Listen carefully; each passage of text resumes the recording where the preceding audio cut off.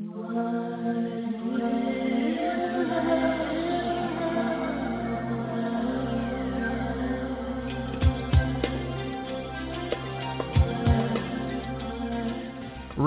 from the leading edge of humanity's consciousness evolution since 1997, this is News for the Soul, the #1 life-changing talk radio show in the world, according to Google, AOL, MSN, Alexa, and YouTube, and home to the largest totally free life-changing media library in the world. In its 13th year of broadcasting, News for the Soul is syndicated on the air, on the web, and beyond, and found online at newsforthesoul.com. Now, here's your host, the one News for the Soul listeners are calling the Oprah of the Internet, Nicole Whitney.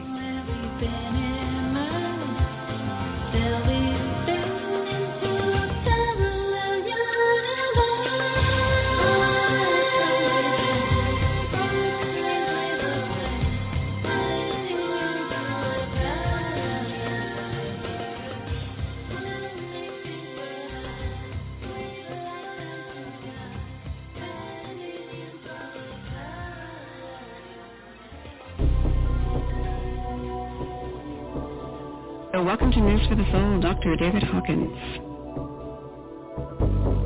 This is Dr. Hawkins. Hi, Dr. Hawkins. How are you? Fine. I'm so glad we connected. I first heard about your first book when I was actually at a talk with Wayne Dyer, and he had been explaining to the audience that he had changed this book had just changed his entire path. Yeah. And then I heard several other speakers say the same thing at other events, and I thought, I got to check out this book. My understanding is you have been able to map out energy levels of consciousness. Is that right? It was based on the discovery of how to tell truth from falsehood as part of consciousness research. We discovered that we could tell truth from falsehood, and the basis of it is really the basis of consciousness itself. The field of consciousness recognizes truth.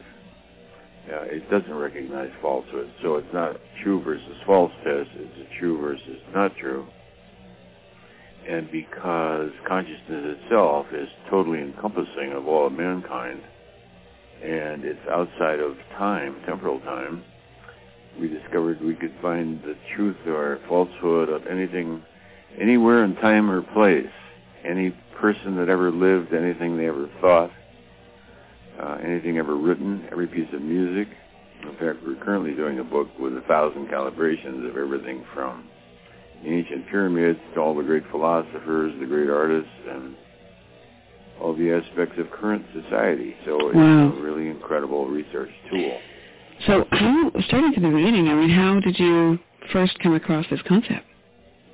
Well, I myself had some what the world calls enlightening experiences very early, and they tended to recur and then became extremely overwhelming in my late 30s.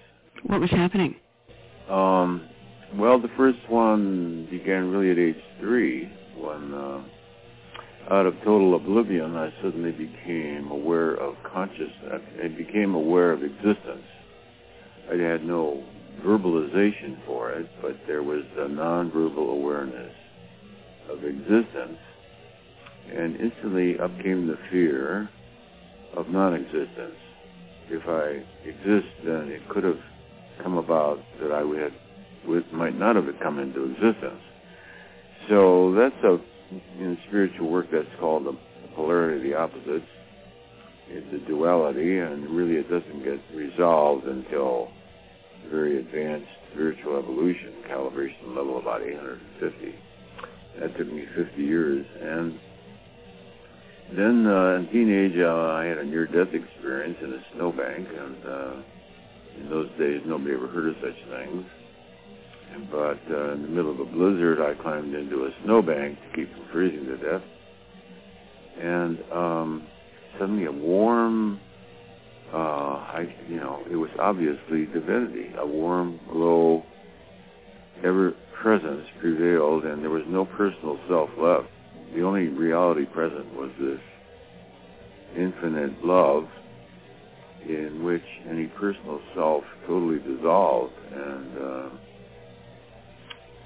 in following that experience, I never mentioned it to anybody. What would you say about it? And but there was a transformation. I completely lost all fear of death. I've never had a fear of death. World War II, I often got killed a number of times, and I had no anxiety about it. If you go, you go. I mean, it didn't make any difference to me. Wow. Then in my late 30s, after some intensive inner spiritual work, the personal self disappeared permanently, which is called the mind stopped thinking, and there was only like a profound awareness of an infinite presence, which is what is speaking to you today, seeing as there's no personality involved. Personality is like utilized by the self with a capital S. And life after that point is spontaneous. So it's sort of an unusual story. Yes, it is. So you're saying you've been able to overcome the ego mind or the lower self mind or whatever, everybody calls it something different. But yeah, it just disappeared into nothingness. And I saw it was an illusion. After that, it was practically impossible to function, and I did leave the world for close to 10 years, and then began to function again, and out of that came this research. I attended a lecture on kinesiology, and when I saw the kinesiology, which chiropractors and holistic health practitioners use rather widely, I saw that the test was based on a response of consciousness. It was impersonal. And that led to the research, which allowed me to calibrate the levels of consciousness possible to mankind from 1 to 1,000. And we found that anything that on that scale that calibrates 200 or over was true, and anything under 200 was false.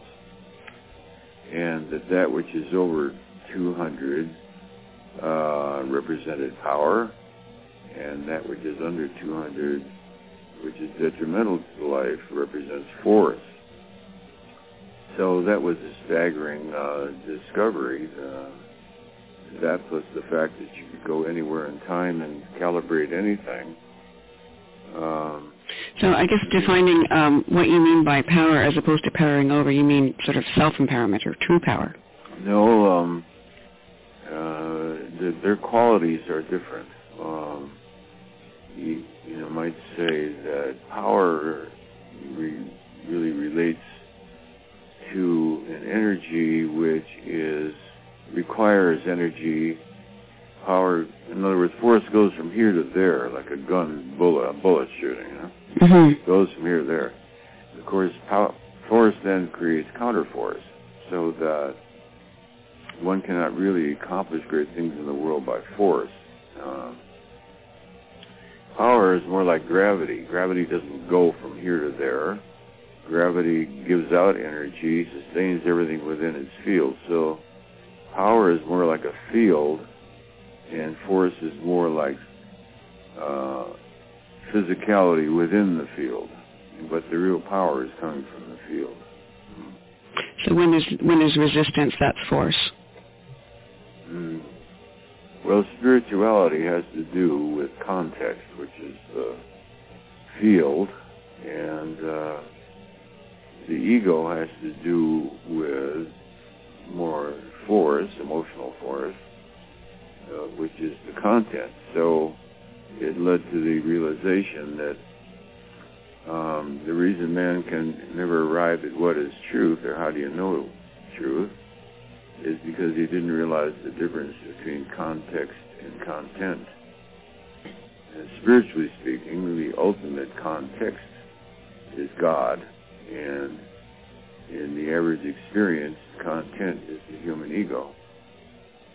So that was, like redefining what is the problem. Yeah. How did you come to set a value for things? How did you get to that level? Setting a value for certain levels of power or force or different energies. Oh, yes, how to get a calibration. Well, we, by trial and error, ended up with an arbitrary scale of 1 to 1,000. It's actually a logarithmic scale. But you can say, in fact, anybody can set up their own scale. You can set up your own scale from 1 to 100 or 1 to 1,000,000 or whatever you want. And then you say, well, if everything in the universe that ever existed is, goes from 1 to 1,000, then where is the Statue of Liberty? Over 100, 200, 300, 400, and then suddenly you get a definition. And this is through the muscle testing, the kinesiology muscle testing, where your arm stays strong or goes down, right? Yeah. So what we mainly said was, if everything goes from 1 to 1,000, what number is truth? We got 200. So on the published map of consciousness, 200 is the level of honesty and integrity. Honesty and integrity. Critical balance point. Above it, everything makes you go strong. Below that, everything makes you go weak. Now, so from that point, once you've defined a number, you're then testing everything to see where it factors in on the relative points of the scale, and using kinesiology. So how does it factor in, like if you know what you're testing? I guess we should actually describe how kinesiology works first before I ask that question. How does that work? Well, the way it's generally used throughout the world is with two people. Some people can do it by themselves by making a circle of their middle finger and their thumb and holding that circle, and then using their left hand, making a hook of their forefinger, trying to break that circle. When you hold something in mind as positive, the whole musculature of the body goes strong. The acupuncture system instantly recognizes truth, and you go strong. When confronted with falsity, much like an amoeba backs away from poison, the body instantly goes weak. Now, this weakness is transitory, very quick response, and the acupuncture system quickly rebalances itself.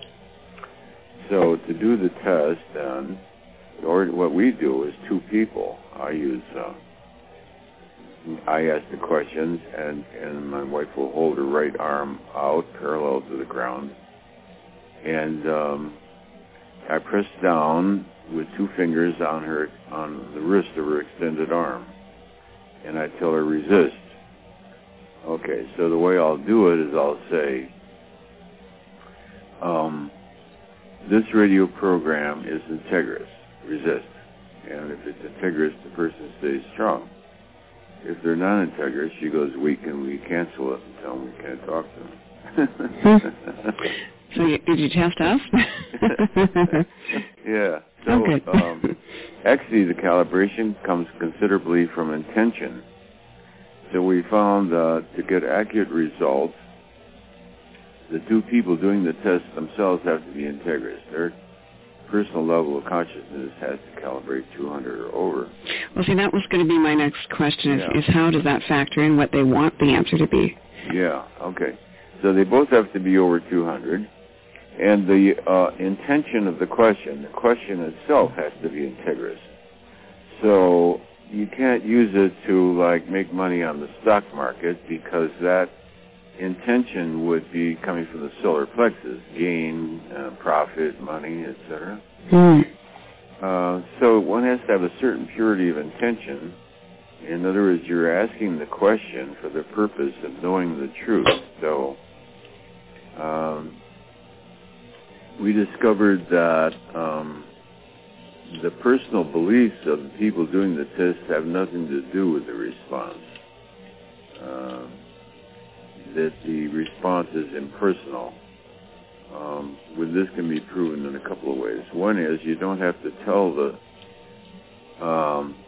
second person what you're holding in mind, and I often do it that way. I'll say, what I'm holding in mind is over 200, and her arm goes strong. It's over 300, arm goes strong. 400, arm goes strong.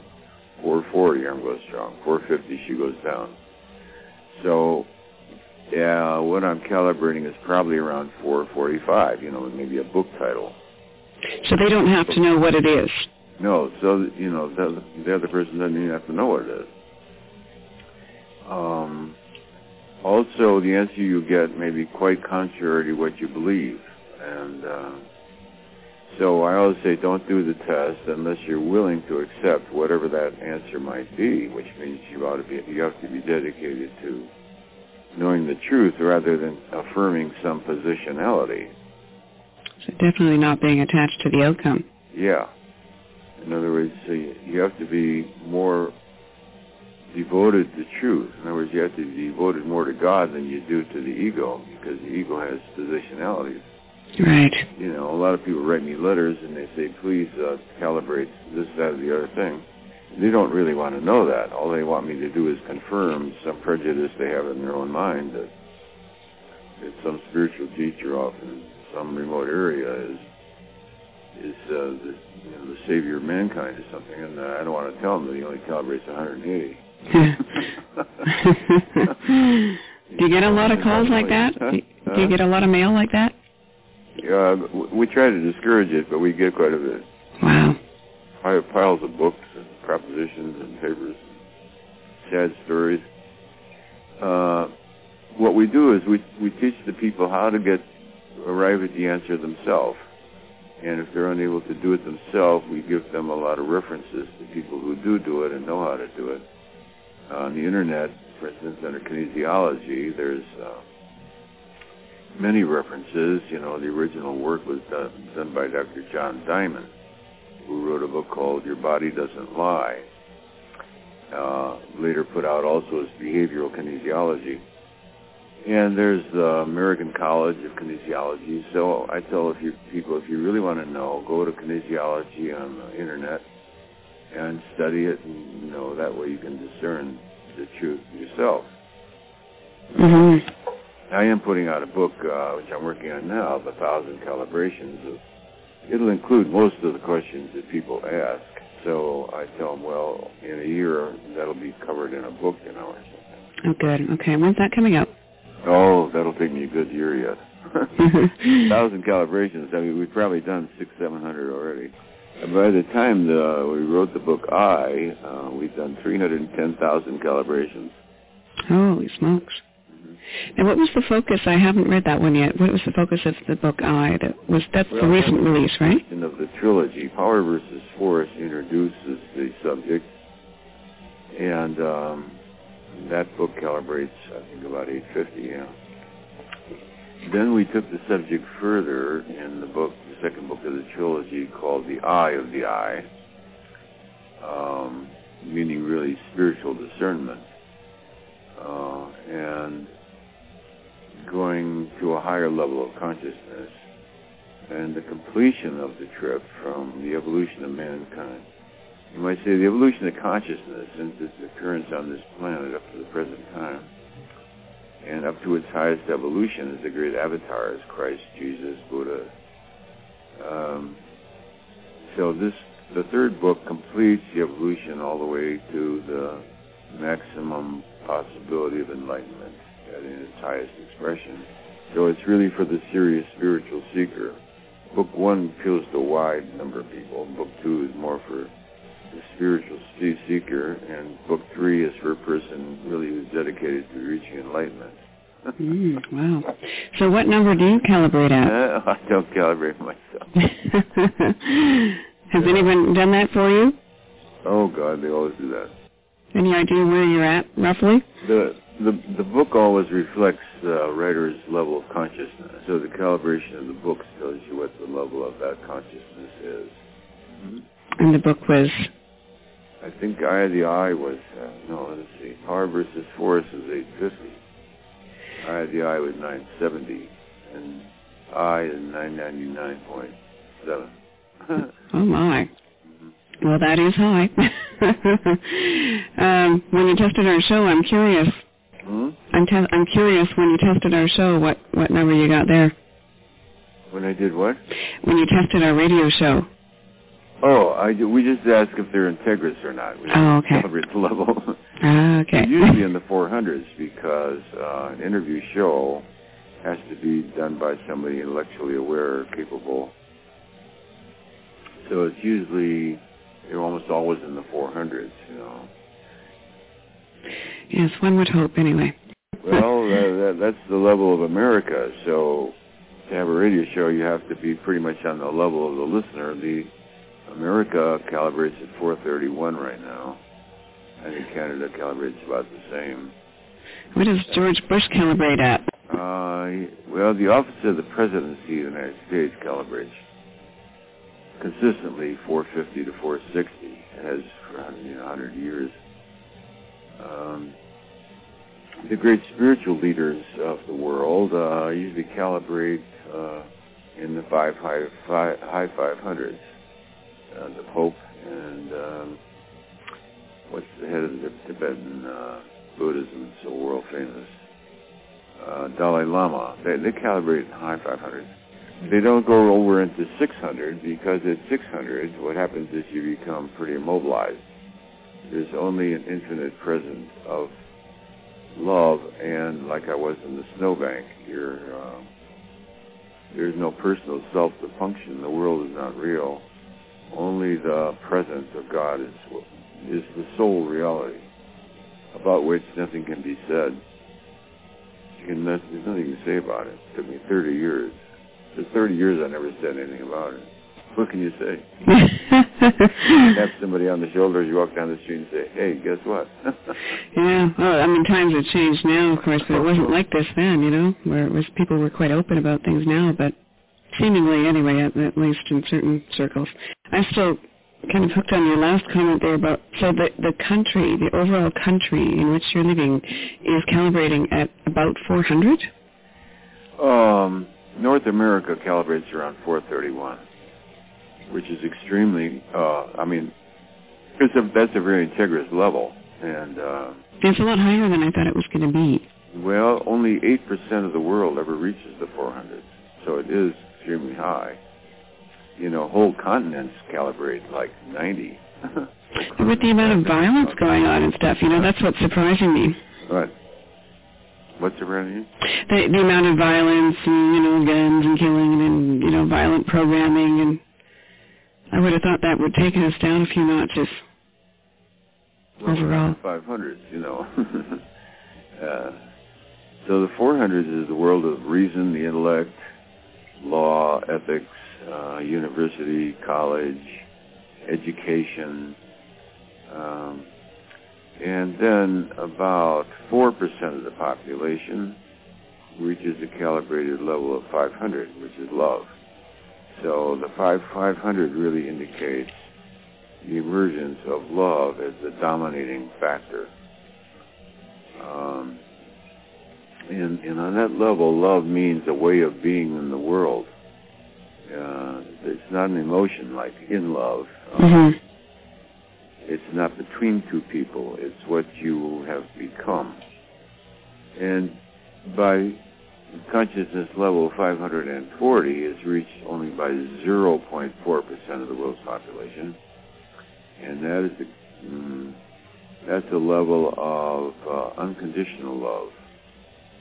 Unconditional love means as a person assassinates you, you bless them and say, thank you, brother. Yeah, total law of allowing there. That's a big one to get to. Yeah. And then at 600, as I say, that's the traditional level of true enlightenment. Most people don't function in the world after that. The majority at 600 becomes silent, and you don't have to stay with your body, by the way. At 600, it's quite, you have permission. There's a standing permission to leave the body. There's no obligation at all to either leave it or not leave it. And the power to choose at 600, eh? The power to choose. There isn't anybody to choose. The choosingness seems to be operating of its own, perhaps some karmic momentum about whether you're going to breathe yourself, continue with the body or not. I remember being in that state one time in which that state recurred, and it was in the presence of someone else, and I realized that if I didn't reactivate the body, he would think I died. That was my father. And then I saw he would grieve because he believes in death. Well, in those states you realize no death is possible. But he would grieve, and so I breathed again. Wow. How old were you then? Oh, teenage. So no one else knew what you were going through in that age, eh? There was no one to describe it to. Near-death experiences were never heard of. The only spiritual literature I knew of where it was religious in nature, the experiences of the saints. Anyway, it totally transformed the personality. It was never the same after that.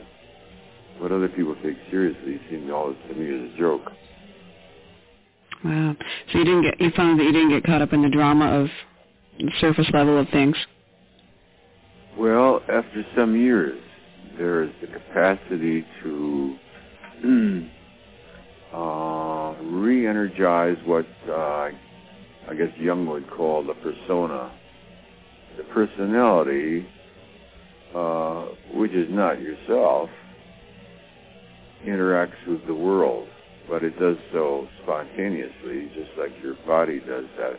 Your body functions spontaneously after that, and you just witness it, and so does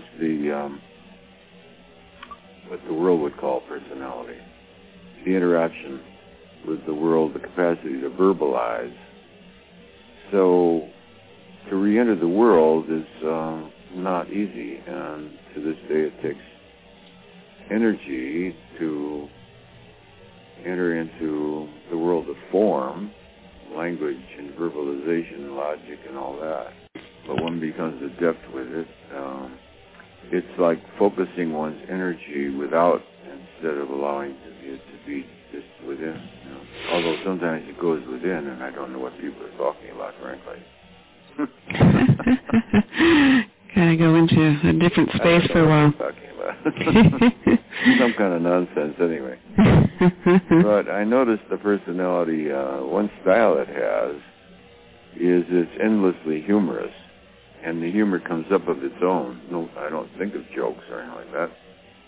Just the most amazingly funny things come through, and it's just a way of being in the world. I'm definitely convinced that God has a sense of humor.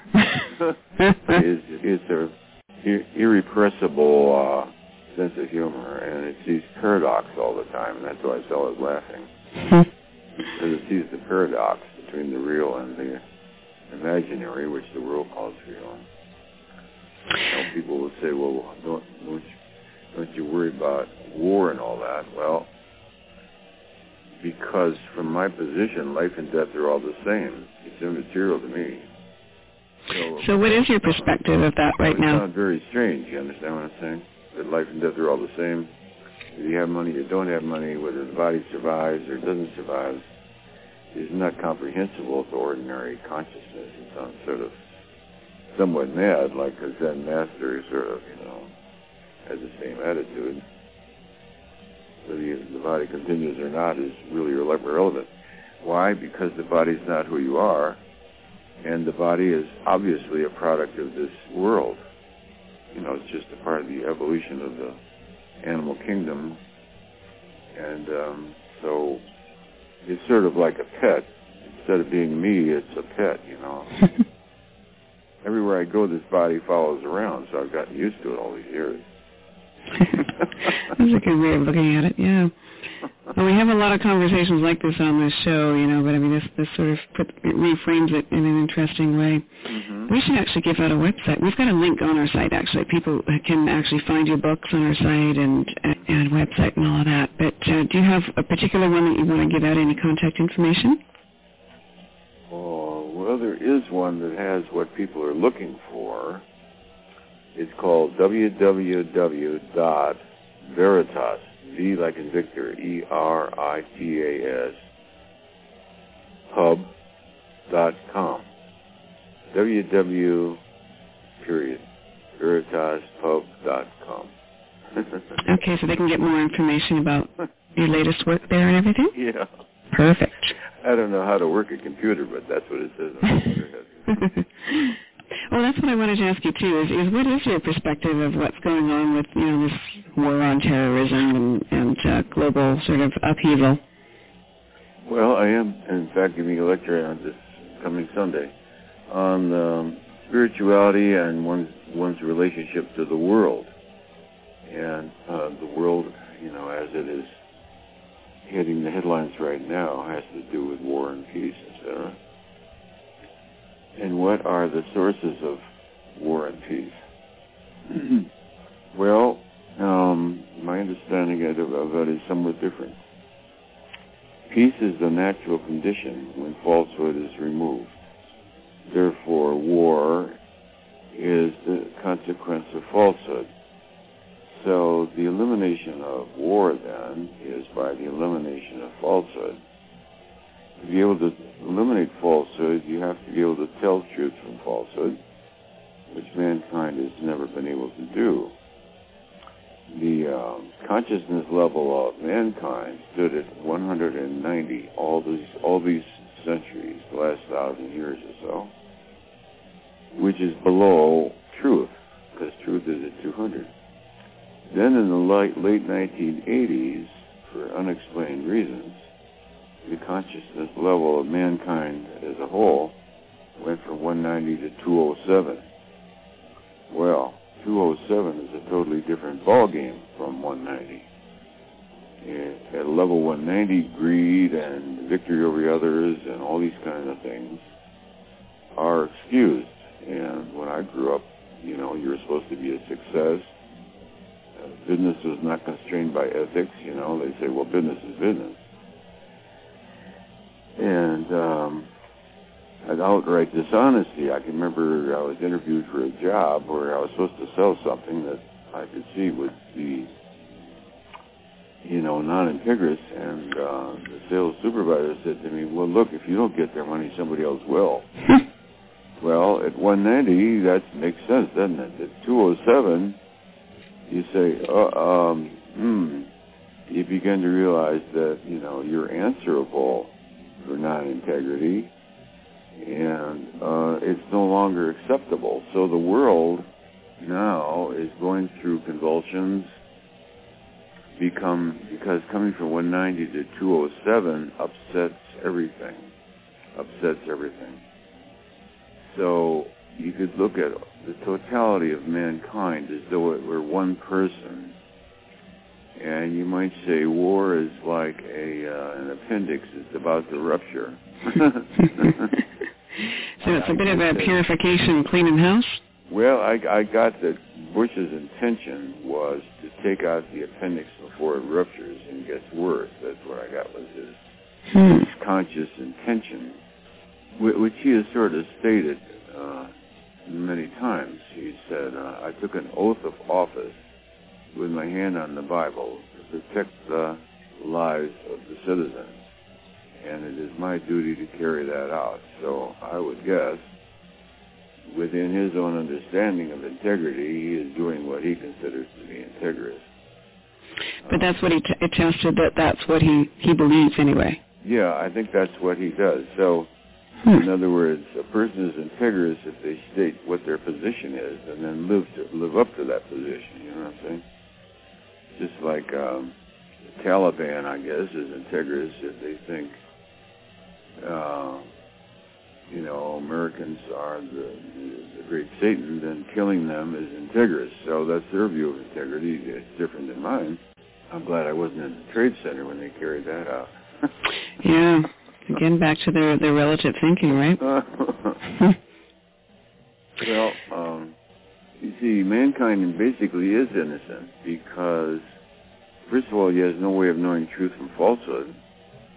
Secondly, human consciousness is like the hardware of a computer, and then society programs it like the software. Well, the hardware of a computer cannot defend itself against what you put into it. That's so right. You can convince people that anything is the truth, and in World War II, Goebbels demonstrated that. He had the science of propaganda down, and his thesis was, if you repeat a lie often enough, everyone will come to believe it, no matter how outrageous it is.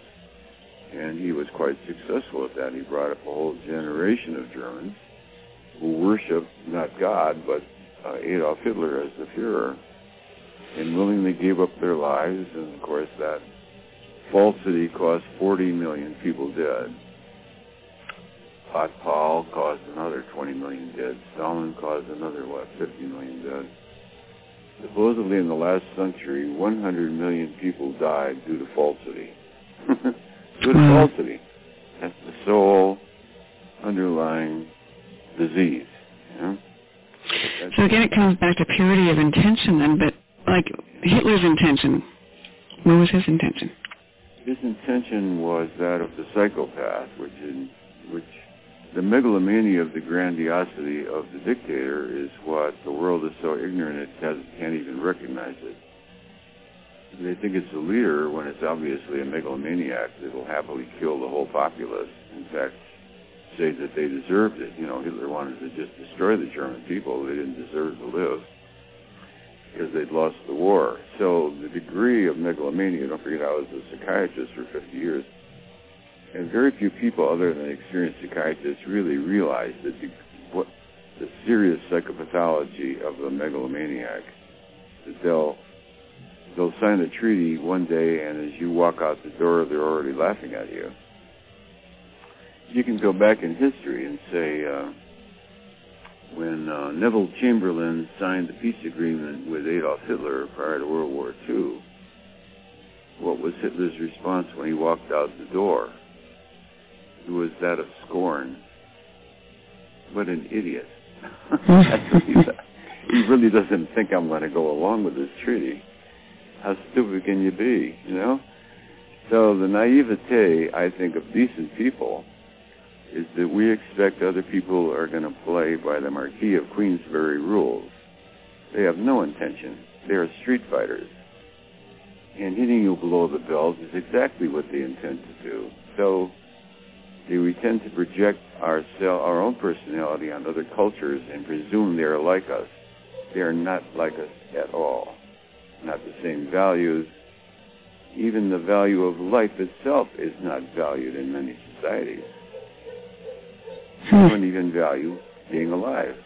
Well, if you don't value being alive, what can you expect of such people, And this is part of what you see at play now with the current conflict? Right now, you see the megalomania again. What you see is an appendix that's been neglected, see? And finally it festers, and then the world has to react, and the balance of power shifts around. Well, the world's been at war throughout all of recorded time. There's no time in human history when there wasn't a war going on. In fact, at this time, people think Iraq is the only war. Iraq is not the only war. There's been half a dozen other wars going on for 20 years, and the media, it just doesn't catch the glamour of this war. This war is very glamorous. Wars are glamorous.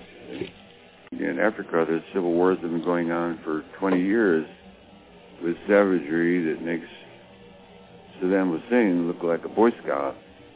They butcher each other and cut each other's legs off and disembowel each other and take their brains out while they're still alive. I mean, that's routine in Rwanda, Uganda, places like that. Ouch. The UN just doesn't pay any attention to that because it doesn't make headlines. It doesn't make headlines, and there's no big money involved in it. If all those people in those African nations had great wealth, then everybody, the UN and everybody be all over it. They're poor countries, so who cares?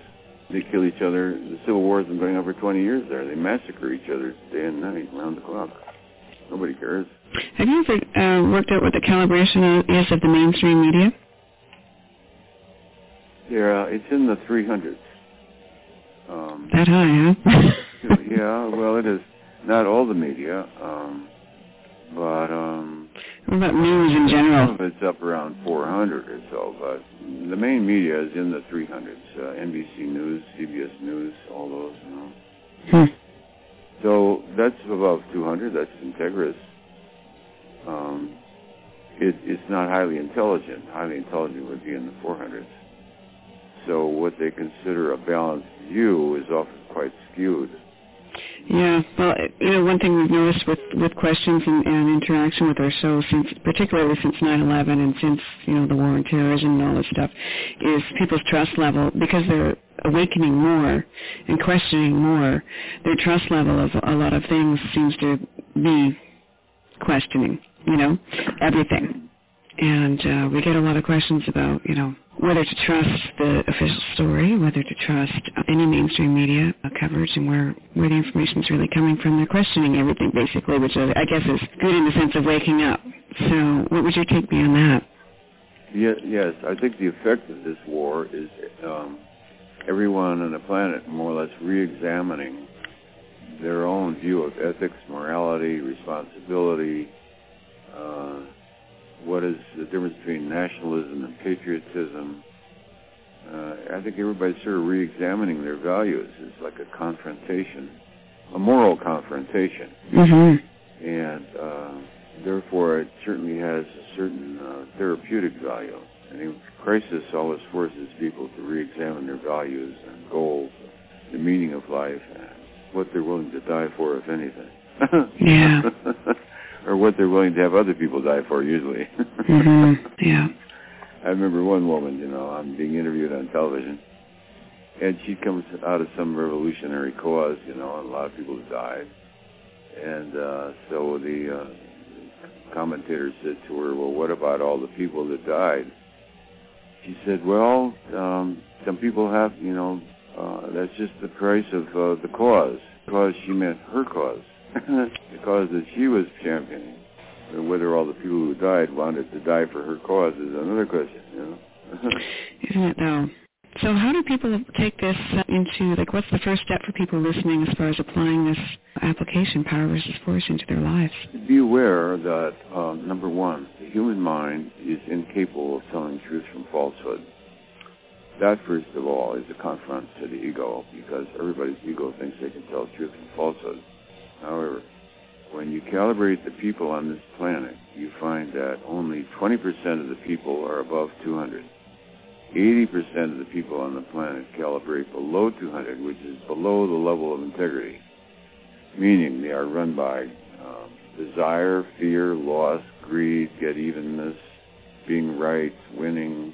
It's really the minority of the people on the planet that hold the humanity together. And, of course, the reason they do is because they're so far more powerful. So when you calibrate these energies, you're calibrating levels of power.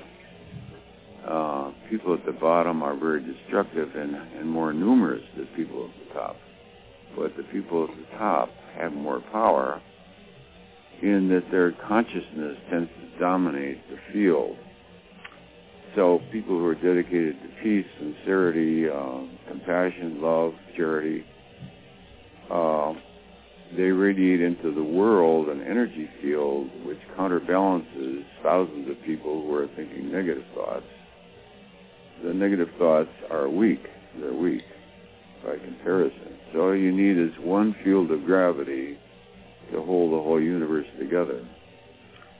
So those elements in society which uphold truth then tend to counterbalance so that the world doesn't disappear into self-destruction. We're close to it.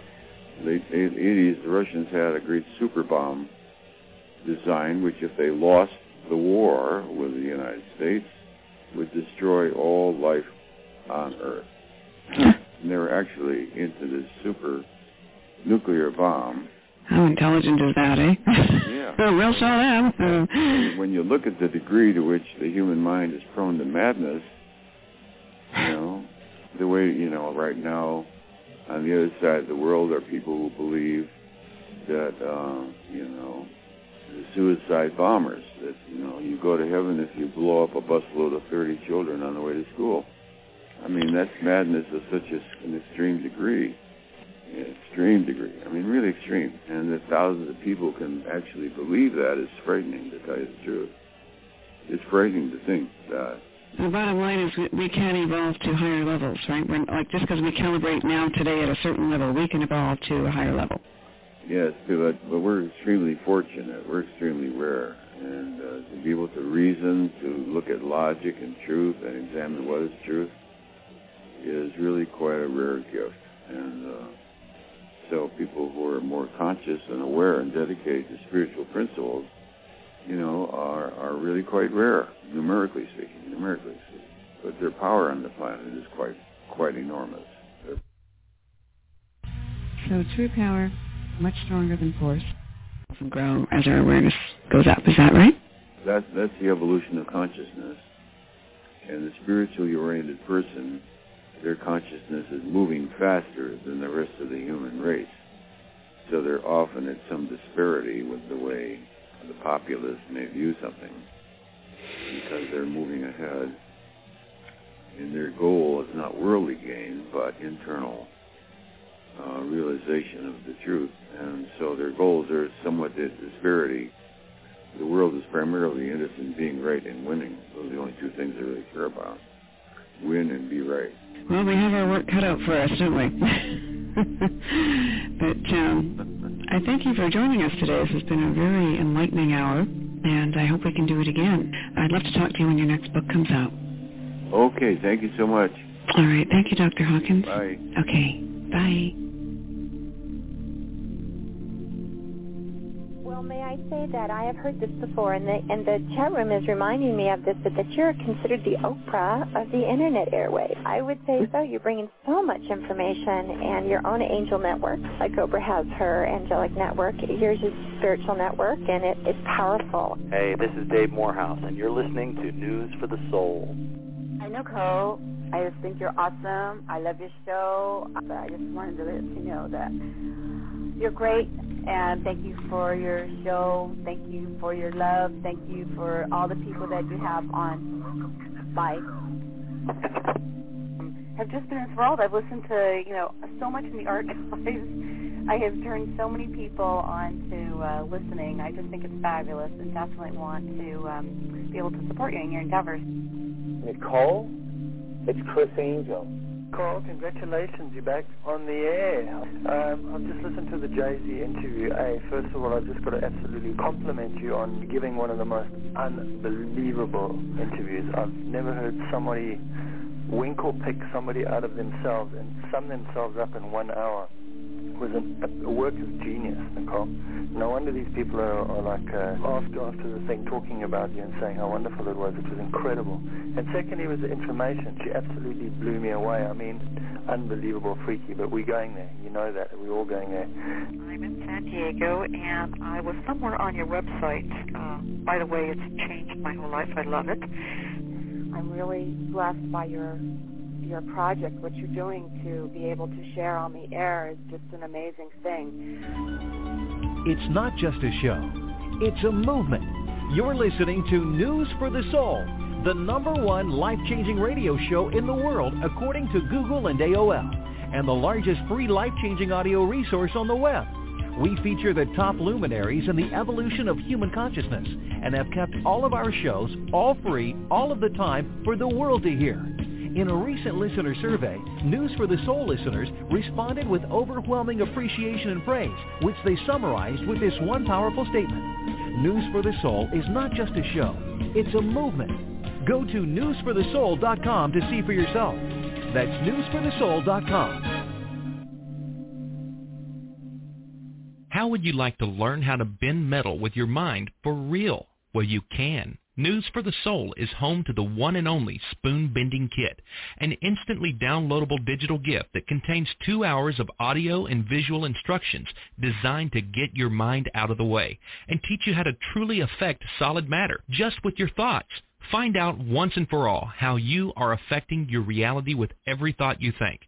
Don't let anything block you from creating the life that you want. Download the newsforthesoul.com Spoon Bending Kit today.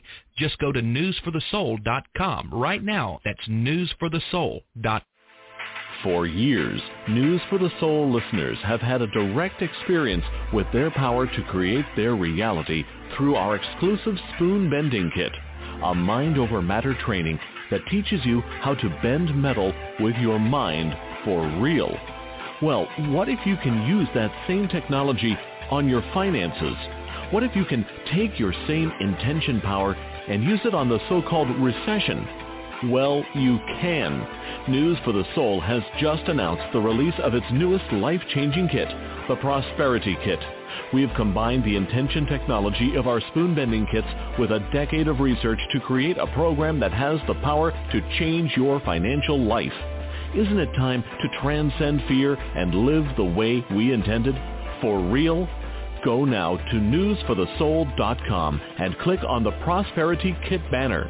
That's newsforthesoul.com. It's not just a show. It's a movement. You're listening to News for the Soul, the #1 life-changing radio show in the world according to Google and AOL, and the largest free life-changing audio resource on the web. That's newsforthesoul.com. Circumstances don't matter. Only, underline, underline, underline, underline, underline, underline, underline, only your state of being matters. Big, fat, period. Exclamation point. When someone says, well, I simply got into the state where I believed I would simply receive more checks, your physical, logical, reasonable mind goes, well, where the heck are they supposed to come from? I haven't done anything to earn that money. What are you saying? That some stranger just suddenly going to get into his head to pop a check in the mail to me for no reason whatsoever, and I'm just going to go to my mailbox and open a check that comes from a total stranger that's suddenly giving me exactly what I want? Yes!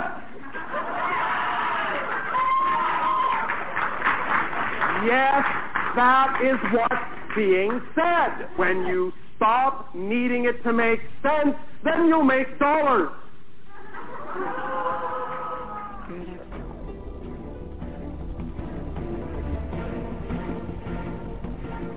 Tonight on the show, James Ray is back. The quote-unquote practical mystic has some tales that are more out on the limb tonight. You're not going to want to miss any of this discussion. Let's go now to our interview with James Ray. Hey, this is Dave Morehouse, and you're listening to News for the Soul. Thank you, Nicole. It's great to be back. Always a pleasure. Where do we begin? It's been very transformative for me, as we talked about last time. We're in this window, as you know, between now and 2012, which gives us just a little bit more than 6 years.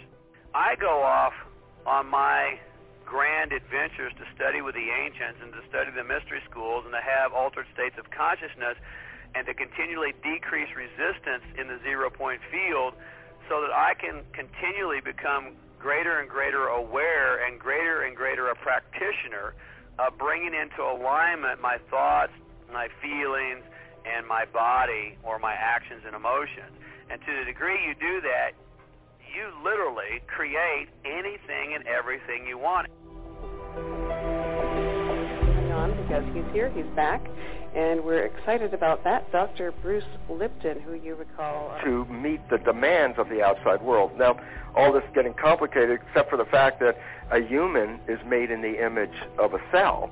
And why that's interesting, because then from that parallel story, I would have to say, well, then the skin of the human is the brain. And in fact, it is. And that's from an embryology point of view, that the human brain is derived from the skin. So I'm going through these thick woods, and after walking about 100 yards or so, I saw it. I saw the big black bird just as in my dream. And, I'm not exaggerating. This bird is 4 feet tall. Well, I saw pictures of that at your event, right? Mm-hmm. That's the bird you're talking about? Yeah. Have you got pictures in the book? Yeah, there's a picture in the third book. I mean, that's wild. Those pictures were trippy. Tom Campbell is back, the physicist and author of My Big Toe Trilogies. That's Theory of Everything. And the website is my-big-toe.com. And we're here for another amazing out-there discussion based on science and research that Tom has done. Welcome back, Tom Campbell, to News for the Soul. Well, thank you, Nicole. It's my pleasure to be here. That sort of research out at Monroe Laboratories, what it was called at that time, wanting to understand these phenomena such as... Hello, everybody. Welcome to News for the Soul. This is Daniel Brinkley. is Nicole Whitney, News for the Soul, life-changing talk radio from the uplifting to the unexplained. Okay, everybody, take a deep breath. We know that we choose to come to this world, and we're chosen to come to this world, and we've come for breath. We breathe in for ourselves and out for spiritual unfoldment. And as we breathe these moments, let's open up our heart and open up our souls, and let the true awareness of News for the Soul make its impact now and forever.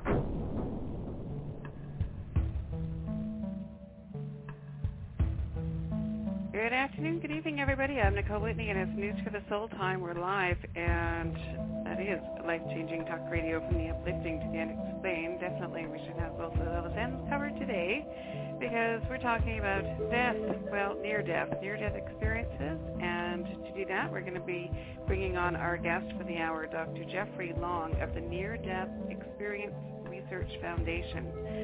That you can find online at NDERF.org, NDERF.org. And he's actually a practicing physician out of Tacoma, Washington, and he's done years of research in this field, has lots of stories to tell. So today we embark on the adventure. What we're going to do is take the commercials now, get them all out of the way. We can go straight through to the top of the hour with Dr. Jeffrey Long on News for the Soul. Don't go away.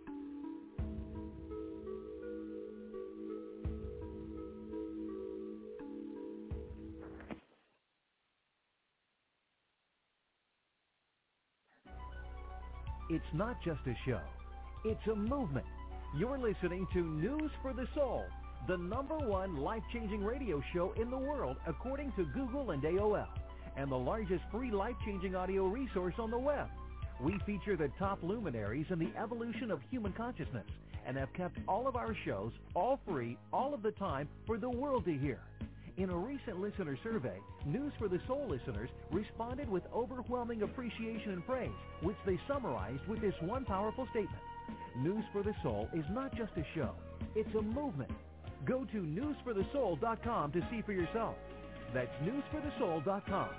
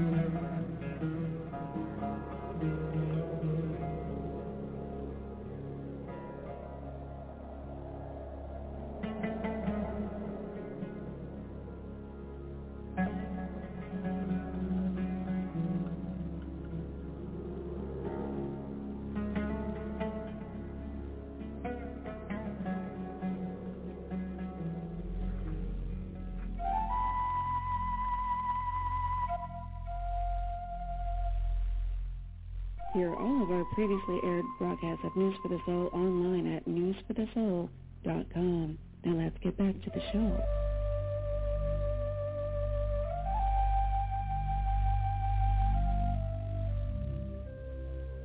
And we're back. I'm Nicole Whitney, and this is News for the Soul. We're live. Life-changing talk radio from the uplifting to the unexplained. I think we've got it covered. And I think we've got Dr. Jeffrey Long on the line now. As we mentioned before going to break, we're talking about near-death experiences on News for the Soul. Now, Dr. Long has done extensive research. You can find him online at NDERF.org. And let's welcome him on and start the adventure. Dr. Long, welcome to News for the Soul. Well, it's my pleasure to be here. We've got a lot to talk about, believe me. We do. Well, this is one of our favorite topics here because, of course, it's one of the most fear-generating topic, for the mainstream kind of world. And you've done a lot of research as far as what happens potentially after we die. So I want to start kind of how you got into this, what drew you to doing this work, this research. Oh, absolutely. And that's a really good question. Here I am, a physician, and from all of you that have interacted with physicians. We're very evidence-based people. We tend not to believe things that are outside of reproducible, everyday, somewhat narrowed reality type of thinking. And yet here I am as a physician that is studying extensively near-death experience. Well, the way I got started actually is quite interesting. Many, many years ago, I had an experience that literally rocked my life, and we could get into that if we have time, but it led me to understand that there's clearly something going on outside of everyday normal reality, and I understood that deep down to the soul at that point in time. And it was actually 4 years later that I understood that it was a spiritual experience. And so that got me to thinking, what does that mean? What do I mean by a spiritual experience? What is that greater reality? What can I really learn? And so part of that journey, part of that search led me to develop the Near-Death Experience Research Foundation. And so I set up a website. It's nderf.org, and the sole purpose of that website was for people to share experiences where they nearly died and had an experience that was dramatic, where they were lucid, that occurred when they were unconscious, which should be medically inexplicable, and yet happened. And I wanted to learn from that. I wanted to, I guess you could say early on I was somewhat selfish. I wanted people to share and basically extend themselves so that I could learn, and that was over 10 years ago. At this point in time... Can you give us the nutshell version of what happened to you before you move forward so we can kind of relate to your adventure there? Oh, absolutely. It was one of these dreams that is absolutely not a dream. It was really more of a vision. That the technical term, as I've grown now after having thousands of people share their experiences with me, it was a true vision.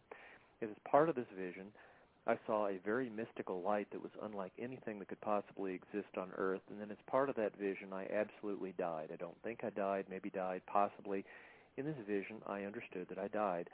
And as I was coming back towards earthly reality, it came to the point where basically a same sense that I'd had with prior dreams that came true, or that I understood were real, happened, but 10, 100 times more fold than I'd ever experienced before. And so I really understood that this was a real experience. And there were some other things that were highly collaborative to me at the time. Understand, I'm a very evidence-based physician. I treat cancer. I can't afford to let false hope or wishful thinking guide my evidence-based decision where people's lives literally depend on it. And so it was the same soul search here. It had to be that same type of reality, that same type of profound, deep understanding that this was real before I would even start the search. And boy, believe me, after that experience, I was ready to start the search. So you put the website together and started searching just over a decade ago. Mm-hmm. What kind of, how did you start collecting the stories? Well, I was curious. After a period of many, many years, I came to understand that I had a spiritual experience and that there was something more going on in the universe than you could necessarily measure or objectively quantify by every scientific tool that I had been taught my entire life, that there was much going on in terms of us as beings than I had ever been taught in medical school. And so as part of me learning that, I turned to the greatest mentors that I possibly could, that being people that have actually had near-death experiences. So in August 1998, I set up the Near-Death Experience Research Foundation on NDERF, and that was the beginning of the journey. And what did you start finding out? Well, I was open-minded. I've always, thank goodness, tended to be open-minded and be very evidence-based. So the evidence had to lead me to my conclusions that I have today. And the evidence that I was relying on were people sharing those most exceptional experiences that they'd ever had in their life, near-death experiences. I didn't know what I would find when I first put up the website. In fact, it actually wasn't, although I started in August 1998 with the website, it wasn't until December 1998 that I could download our first batch of 22 people that miraculously had found my website, even though it was not highly ranked in the search engines at that time.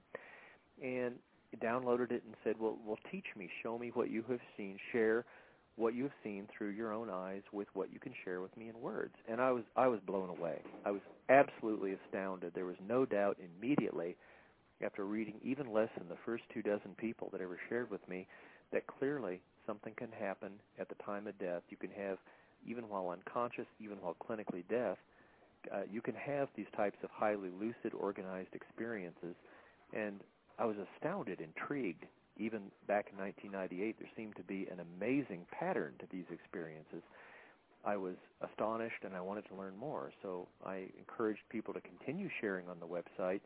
And now today, 1,600 people have shared near-death experiences. So now I've learned, shall we say, one heck of a lot more.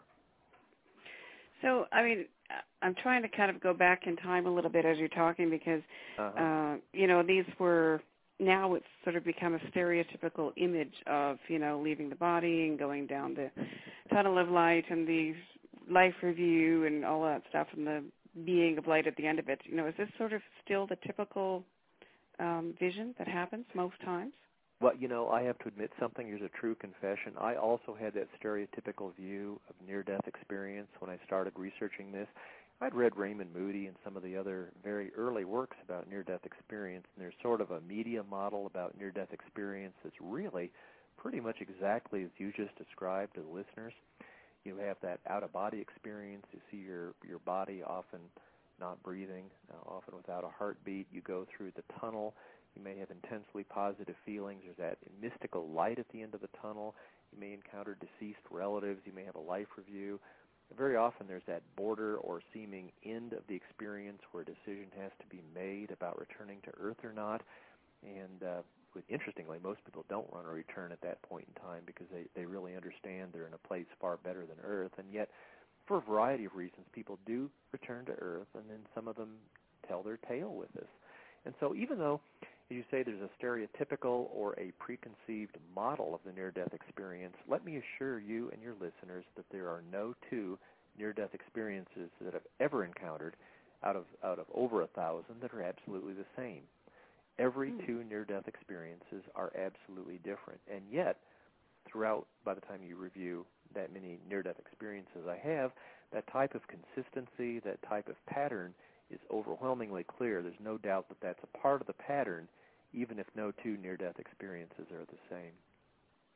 Interesting. I don't know if you were aware, but for the first 2 years of News for the Soul Radio, my co-host was Dannion Brinkley, so of course I had picked his brain extensively on the issue whenever I could. I know Dannion well. I've met him personally. He's a heck of a great guy.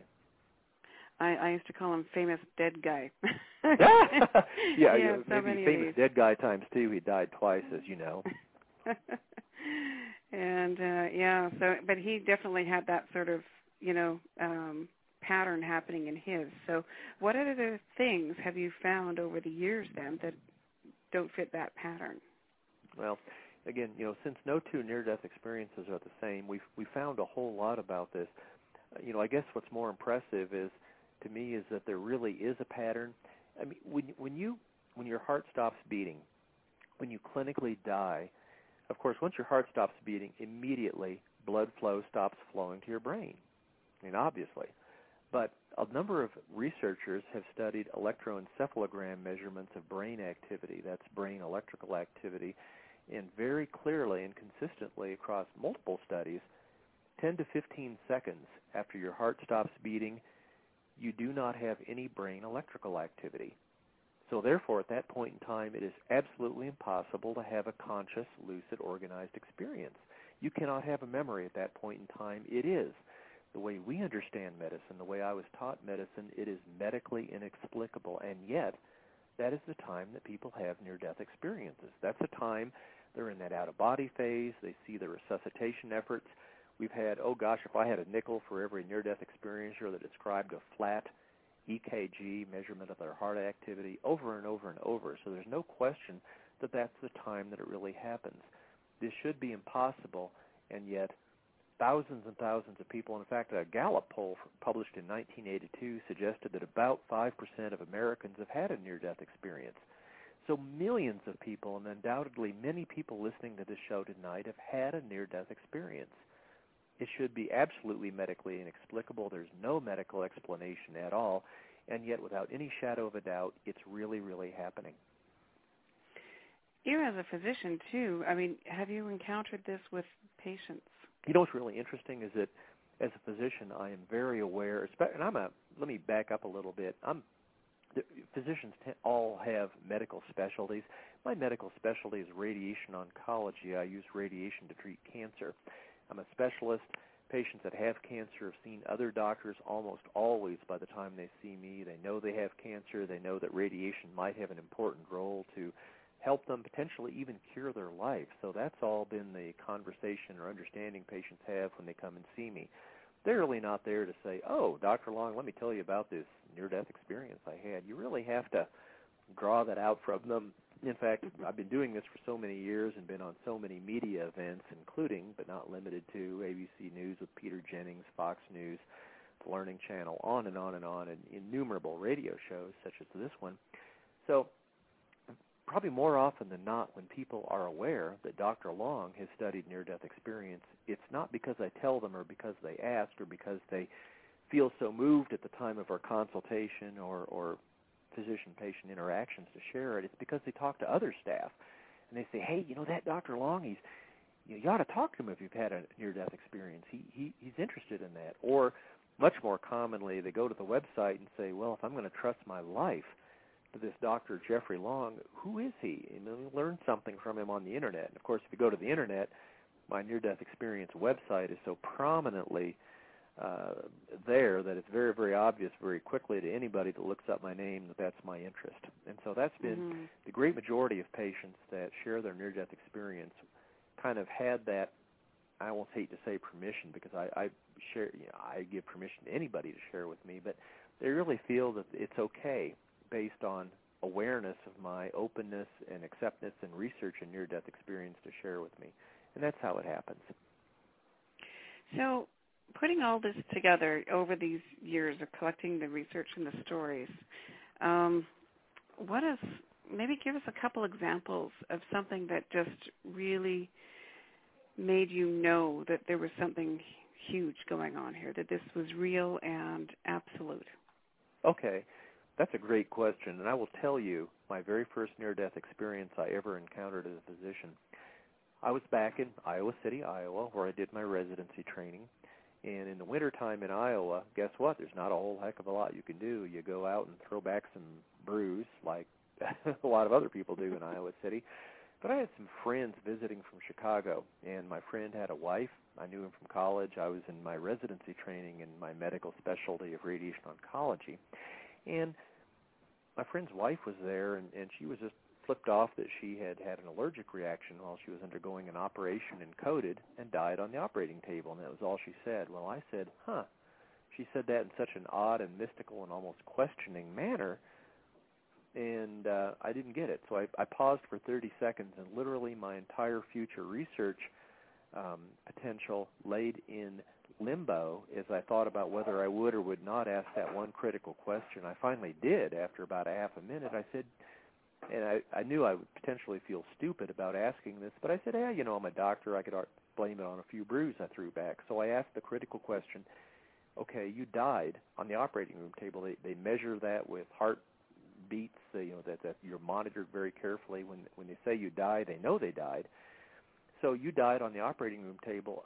Did anything happen after that? Did anything possibly happen? And, I thought that was stupid. I mean, you're under general anesthesia, so you can have no memory during that time, right? And you have a cardiac arrest. Remember I said in 10 to 15 seconds your electroencephalogram goes flat and you can't have a memory, right? So you have two independently functioning reasons why she could not possibly have had an organized memory of what happened next. But I asked, and that was the most significant, profound, and meaningful question potentially I've ever asked in my life. And she said immediately after I asked it, why, yes, I do have a memory. I do have a recollection. She had what's very typical of near-death experiences, even though she had absolutely no possible reason medically for her to have an organized memory at the time, she believed me she did. She had a classic out-of-body experience. She saw the frantic resuscitation efforts going on. Now, her near-death experience was amazing in the fact that her consciousness drifted from that point out of body outside of the operating room into the nursing area where she had been an inpatient at the hospital, And from that vantage point, she could see and hear what the nurses were saying at the time she was clinically dead, under general anesthesia, and being resuscitated far away in an operating room. And if that doesn't boggle your mind, it should. Mm-hmm. And she was right. I mean, she later confirmed everything she saw. And, you know, I've heard a lot of stories like that where people went into other rooms or confirmed things that they couldn't have known, you know, that were going on while they were out. We've heard a lot of those stories, so that certainly gives you pause. Including from Danyan. Yeah. I mean, you know, everybody needs to take a step back and say, even though you've heard those stories, take a step back and understand that that is absolutely, I mean, impossible is an overused word, but if you're under general anesthesia, if you have no blood flowing to your brain, to have a highly organized conscious experience where your consciousness is outside and far removed from that area, and furthermore, if your observations are absolutely later proven to be correct, that is impossible. And that's exactly what I heard on my first near-death experience. That's what I heard relayed to me. And I said, you know, and then she went through the tunnel and had a life review and, you know, met all sorts of deceased relatives and very, very intensely positive, pleasant emotions as is typical of near-death experiences. And I said, this is incredible. I said, if that is true, if upon hearing my first near-death experience, hearing what undoubtedly your listeners have heard in the past on this show, if that's really true, then that really changes my view of the universe. And that's what led to me developing my near-death experience website and learning more about it and basically trying to nail down, is this true or is this not? And that's been my journey for the last 10 years. Well, that's the thing. It has to change your view of the universe. If you know, if that many people are having, you know, things that you can confirm and back up and, you know, compare with scientific data. I mean, what about all of these theories that they throw at you as far as what might be causing these, you know, so-called near-death things? I mean, they call them hallucinations or dream state things, or you know. Okay, well, I hesitate to interrupt, but you mentioned two words: hallucinations and dreams, and I want to review, to the extent we have time, every possible alternative explanation for near-death experience that you can possibly come up with. So let's start with those two. Hallucinations, medically speaking, hallucination is an unreal perceptual experience, which the bottom line is has no basis in reality. I've talked to innumerable patients that have had hallucinations under a variety of circumstances, due to lack of oxygen, due to drug experiences, due to psychotic separations.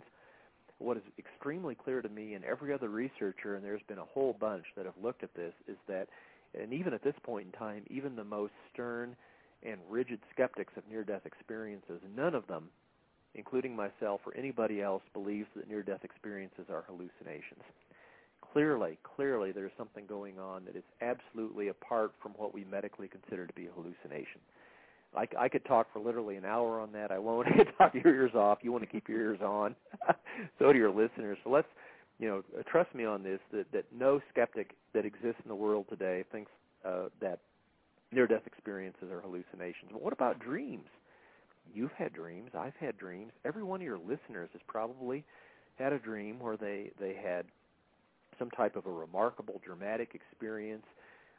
They may have felt they were in a different world. I mean, mammothly different from everyday earthly reality. Why aren't near-death experiences dreams? How do I know? Well, let me tell you. The very first survey, when I put it up on the website to study near-death experiences, I asked the very open-ended question, was your experience dreamlike in any way? And I deliberately worded it that way because I wanted people to say, yes, it was dreamlike if it was dreamlike in any way.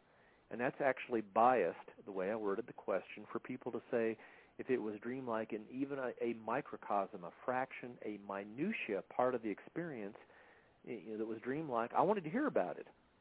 And do you know why I'm no longer answering that question? Do you want to know? Okay. Because the feedback I got from that was overwhelming. Virtually everybody that answered that said not only no, but hell no. It's like, don't you understand? Don't you get it? I mean, this wasn't even close to being dreamlike. I mean, virtually everybody's had dreams. So people that have had near-death experiences that shared on my website, virtually all of them have had dreams, and they know the difference. They can compare and contrast them. If they were at all similar in any way, I would expect to see some significant percentage of positive answers, affirmative answers. There were none, essentially none. Virtually everybody said no, no way, there is no resemblance at all. And so the bottom line is our work, consistent with the work of multiple other researchers, is absolutely clear. And in fact, I might add, even the sternest, most unreasonable and hardcore, bizarre skeptics of near-death experience no longer think that near-death experiences have anything to do with dreams. They don't. People that have had near-death experiences know that. They've told me times hundreds. There is no resemblance between a near-death experience and a dream. None. Absolutely none at all. Well, also you were saying if there's no brain activity at the point, you're talking about after that point, how could they be dreaming anyway? Yeah, you raise a really good point, and I'm glad you brought that up. If you have a flat electroencephalogram, which is a measure of brain electrical activity, you can't dream, you can't think, you can't have even fragmented memories. You can't have frightening, disorganized memories. You've got nothing. Flat is flat. I mean, we all watch the TV shows and the movies where electroencephalograms go flat. Well, that tells you there's no heart activity. This is an order of magnitude worse. This is no brain electrical activity. You've got nothing. You have no potential to form even the most rudimentary, primitive, disorganized thought. There is no medical explanation for any memory whatsoever at that point in time. And yet, as I said, that's when people have these conscious remembrances of near-death experiences. The near-death experiences, that's when they remember things. That's when they see themselves being resuscitated. That's when they're having these out-of-body experiences. And to reiterate my previous point, there is absolutely no medical explanation for a conscious memory at that point in time. And they come back different sometimes. Oh, do they? I'm writing a book chapter on how they come back different. You want to hear about it? I sure do. I'll bet you do. I'll bet your listeners do. Hold on to your seat, because what happens when you nearly die? What happens when you visit those heavenly realms? Why on earth do you return? How does that change you? How do you live life differently if you know that life isn't the end point? How do you live life if you know that you're not going to die, that death isn't really the end, if there's much, much more to our earthly existence than we ever possibly knew? Well, obviously that's been a tremendously significant topic to me, and as well as a number of near-death experience researchers. Now, the interesting thing is we've all come up with exactly the same conclusions. I don't want to boast, but I will a little bit, and that is our 1,600 near-death experiences we've reviewed nearly doubles, or at least duplicates, the entire prior published near-death experience research known in the history of the world. So, I'm not saying this just based on a small number of near-death experiences. I'm saying this based on the fact that I have personally reviewed, studied, analyzed, and reached conclusions from a mammoth number of experiences. And moreover, I've read what basically anybody else has written about what we call near-death experience after effects is written. And here's really the bottom line. It takes near-death experiencers, after their experience, a lot of time to process and learn and grow from their experience. I mean, take a step back. Put yourself in the shoes of somebody who's had a near-death experience. They nearly died. They came very, very close to death. I mean, they're physically recovering. Their body is mending. They're trying to deal with the fact and deal with their friends, family, and loved ones from nearly dying. And that's a process that takes a while. It takes a few months, usually to years. It actually takes, on the average, and this is a little bit of a startling statistic for most people, but it's been pretty well documented. It takes many years, perhaps as many as an average of 7 years, for people to fully integrate their near-death experience into their life, to really learn to some substantial degree the lessons that experience has to teach them. So what exactly are these lessons? What are we talking about? Well, first and foremost, almost all near-death experiencers no longer fear death. That should be obvious. They experienced death. They saw what happened after death. They're not afraid. In fact, they realized that it was an enormously positive, pleasant experience. They realized that our time on earth is, this isn't an end point. This is simply a step on our spiritual journey, that there is an afterlife, and it's wonderful. And in fact, it is vastly more vastly more positive than their experience on Earth, and they understand that not from faith or not from hope, but from personal experience. And so, of course, virtually none of them fear death. But above and beyond that, they have a very much more positive attitude toward life.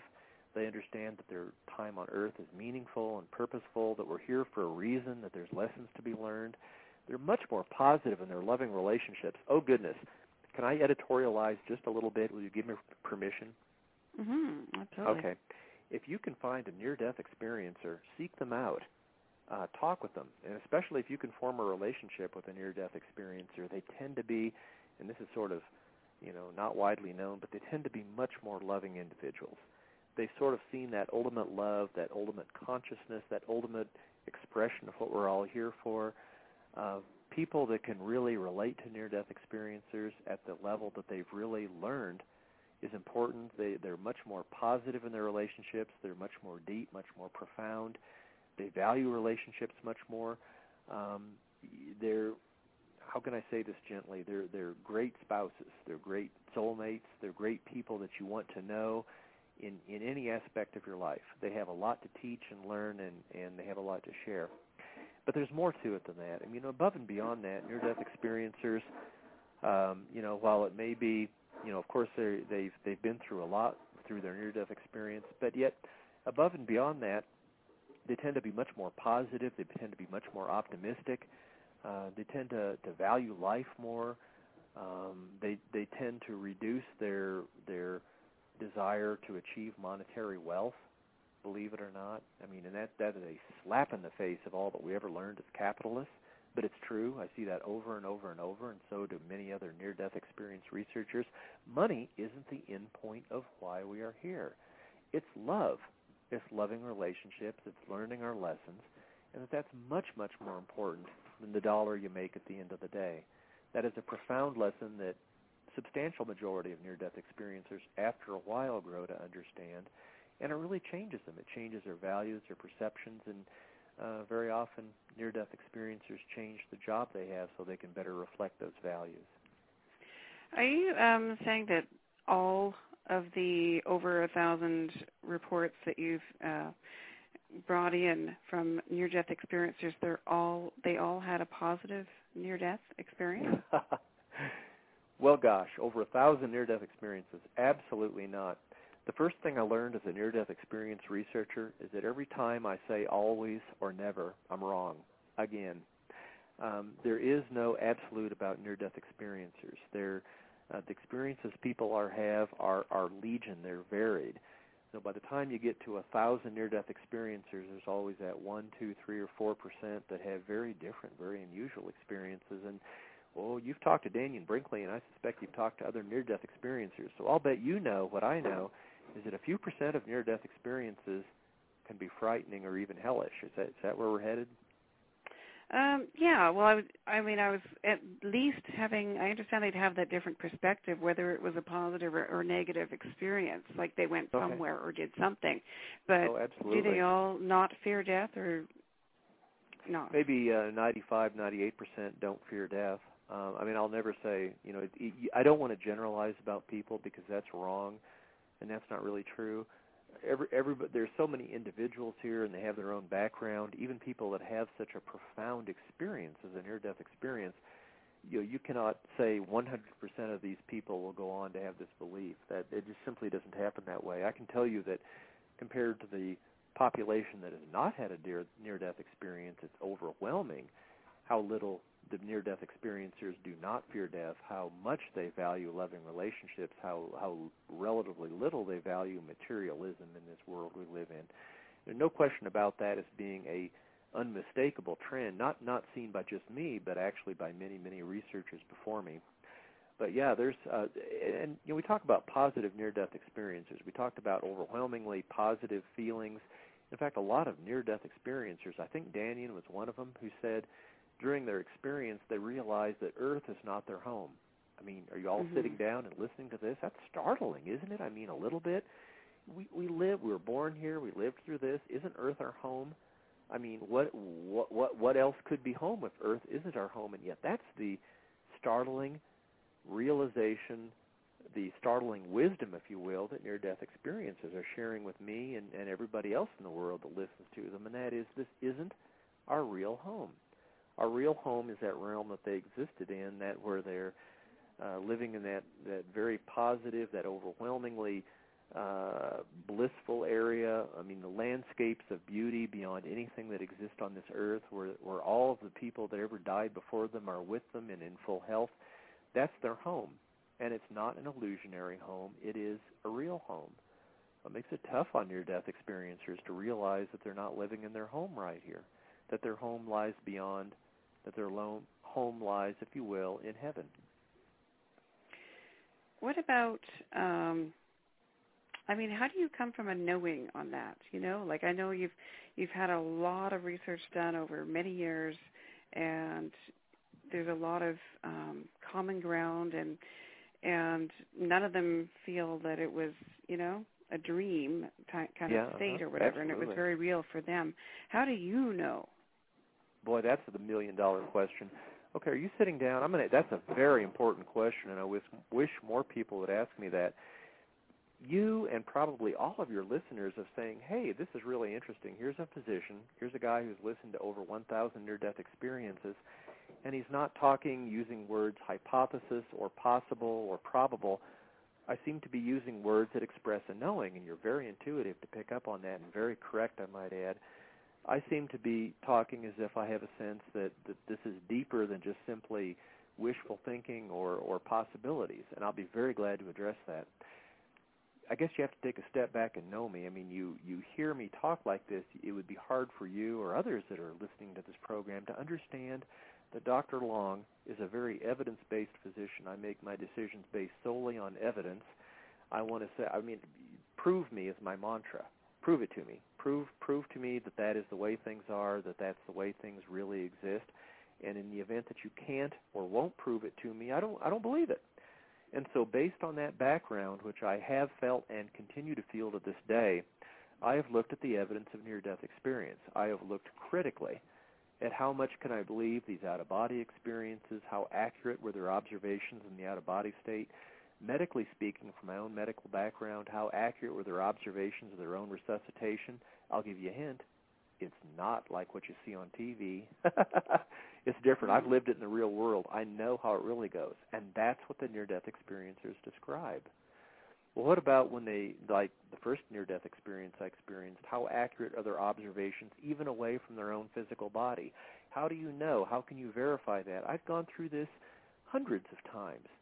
I've made a formal study of this using the best scientific methods that I possibly can, and a variety of other aspects of near-death experience. And so the short version of this, by the way, I'm writing a book, and you're one of the first people to hear about this, where I'm going to go into this in detail. And I wouldn't believe just my comments without seeing it in detail myself either. But believe me, what I'm going to document in this book, we're using the best scientific methods that I possibly can, scientific methods accepted by any serious, credible scientist anywhere else in the world. I have documented to my own satisfaction and the satisfaction of, I think, vast numbers of other people, that near-death experience is for real, that this stuff really happens. Consciousness does apparently leave the body, that what people see, hear, and use basically all their sensory organs, and actually a sixth organ, that being intuition, when they're in the out-of-body state, is for real. Their life review's for real. It's realistic. Occasionally they see future visions of what will be expected on Earth in the future. Hey, Danyan did that too, by the way, and I'm sure he shared that in years gone by. From the near-death experiencers I've studied, this appears to be startlingly for real. So the bottom line is near-death experience is for real. You don't have to take my word, and you don't have to take it on faith. When the book comes out in a year and a half, read it, decide for yourself. Okay. Well, we'll have to get back on the show when that comes out as well and talk some more about that. But I'll have plenty to say then. Believe me. Who do you know been dead the longest in all of these different studies? Okay, I'm going to take a step back because as a physician, I've actually had direct communications with people that have,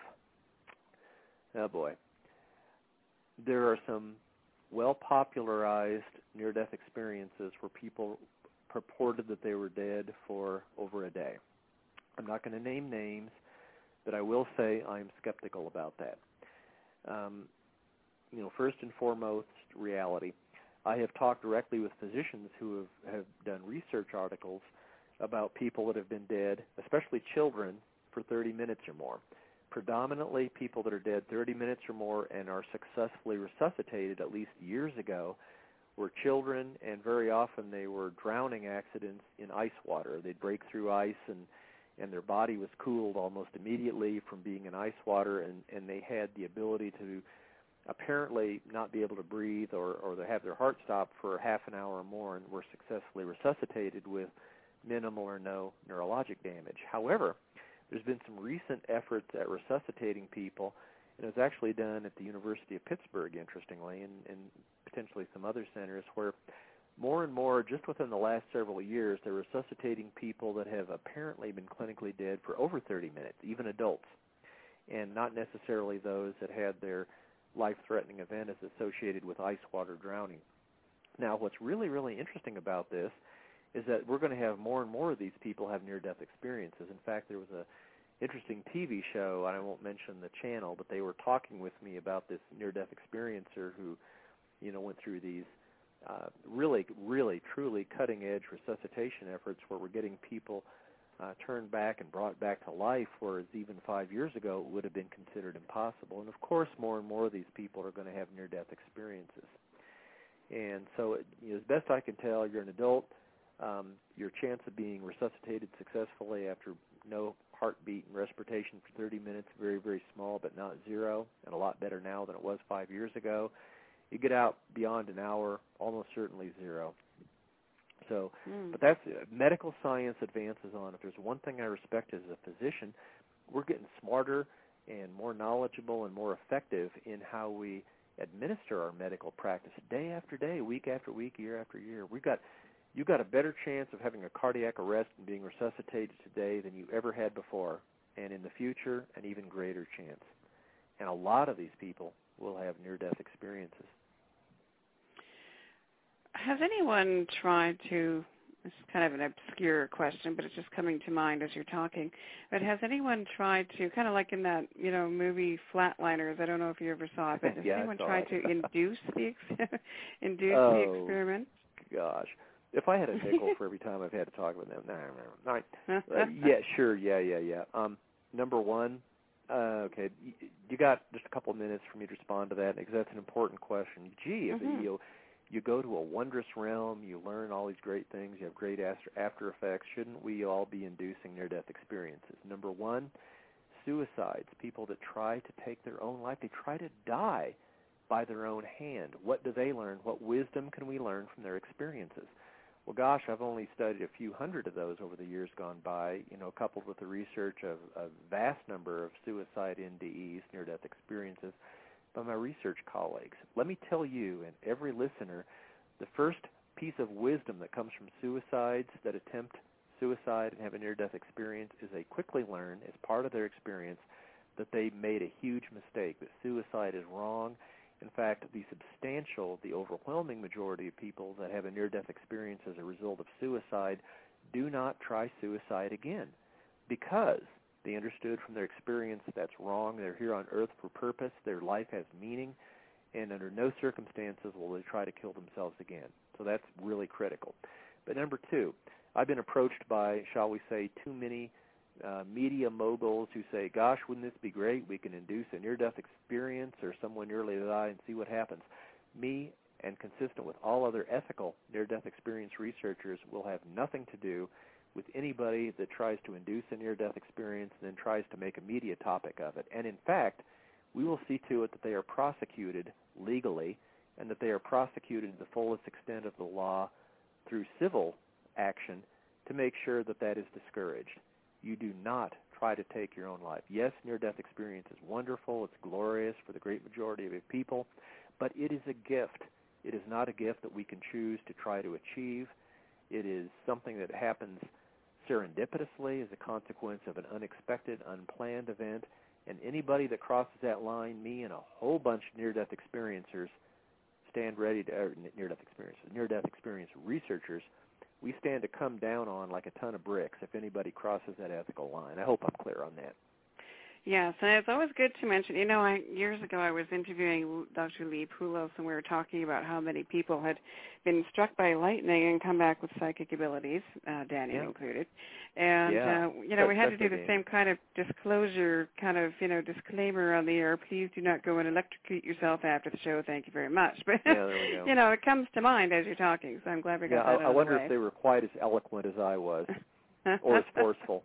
Anybody tries to induce this, there are legal, civil, and and a variety of, shall we say, criminal and civil consequences of that kind of behavior. And believe me and a whole bunch of NDE researchers stand ready, willing, and I dare say able to come down hard on anybody that crosses that line. Thou shalt not try to kill yourself. And by the way, that's what near-death experiences understand too. I mean, that's coming from on high as well. It's not just NDE researchers. More importantly, you just don't want to do that. If you feel like killing yourself or you feel like ending your life, talk to your primary care healthcare team. Call a suicide crisis line. That is the right thing to do. And you're hearing that from someone who, believe me, is speaking from somewhat of a position of knowledge or understanding. Okay, so that having been said, let's pull all of this together. Surely. You've done the research. You personally are coming from, there's enough evidence, it's real, period. So having said in my that. opinion, oh, by the way, let me tell you, I'm not alone in coming to that conclusion. Virtually every person who has a near-death experience has the same conclusion I have. They just happen to come to it a lot quicker. Not kidding. Near-death experience is for real. Ask anybody who's had one.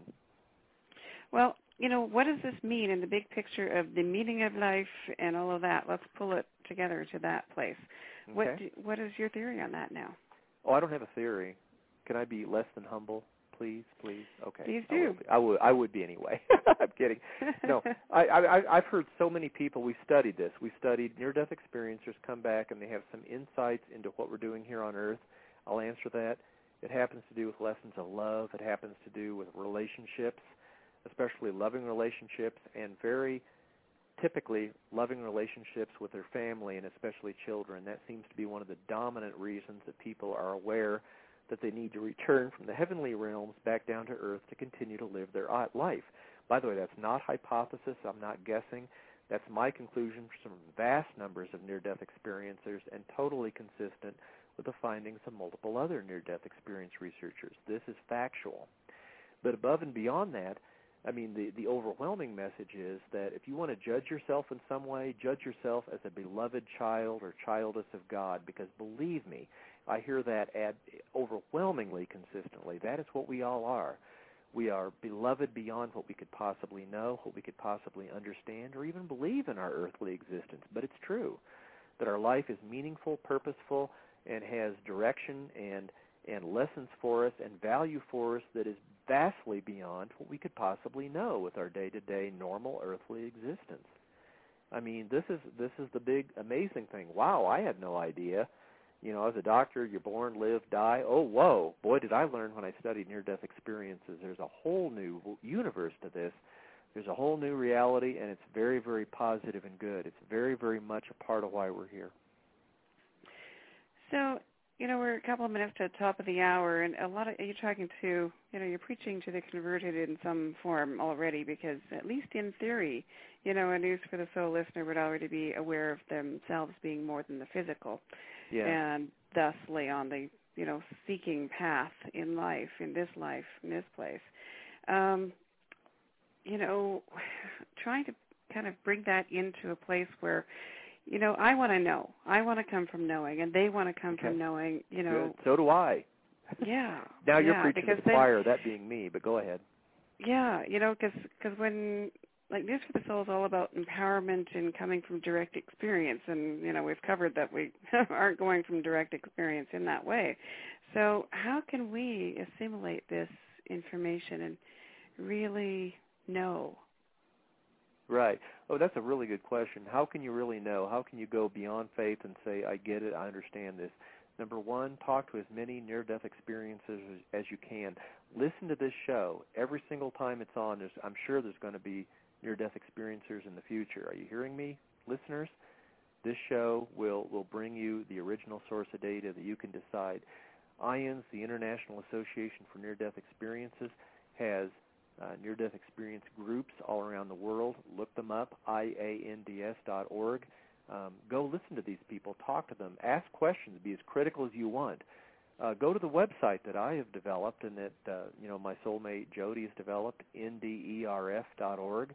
Read any one of the over 1,000 experiences posted on the website and join the bulletin board and be as critical as you want to be. Ask questions, be skeptical in your own way and in your own time, but believe the evidence. That's all I ask. There we go. Well, we are at the top of the hour. Dr. Jeffrey Long, thank you so much for taking time out to talk to us today. It has been a sincere pleasure. All right. Well, I hope we'll do it again soon, and keep us in the loop with your upcoming book and such. Wonderful stuff. And I want to know. I'm going to be looking more. And, who knows, maybe we can do Near-Death Story of the Week segment on News for the Soul. That would be lovely. The stories they have to tell. Well, there we go. Thanks, everybody, for tuning in. This has been News for the Soul with Nicole Whitney. Visit us anytime online at www.newsforthesoul.com, where you can listen to all our previously aired shows at any time and so much more. Have a great week, and remember, what you focus on expands.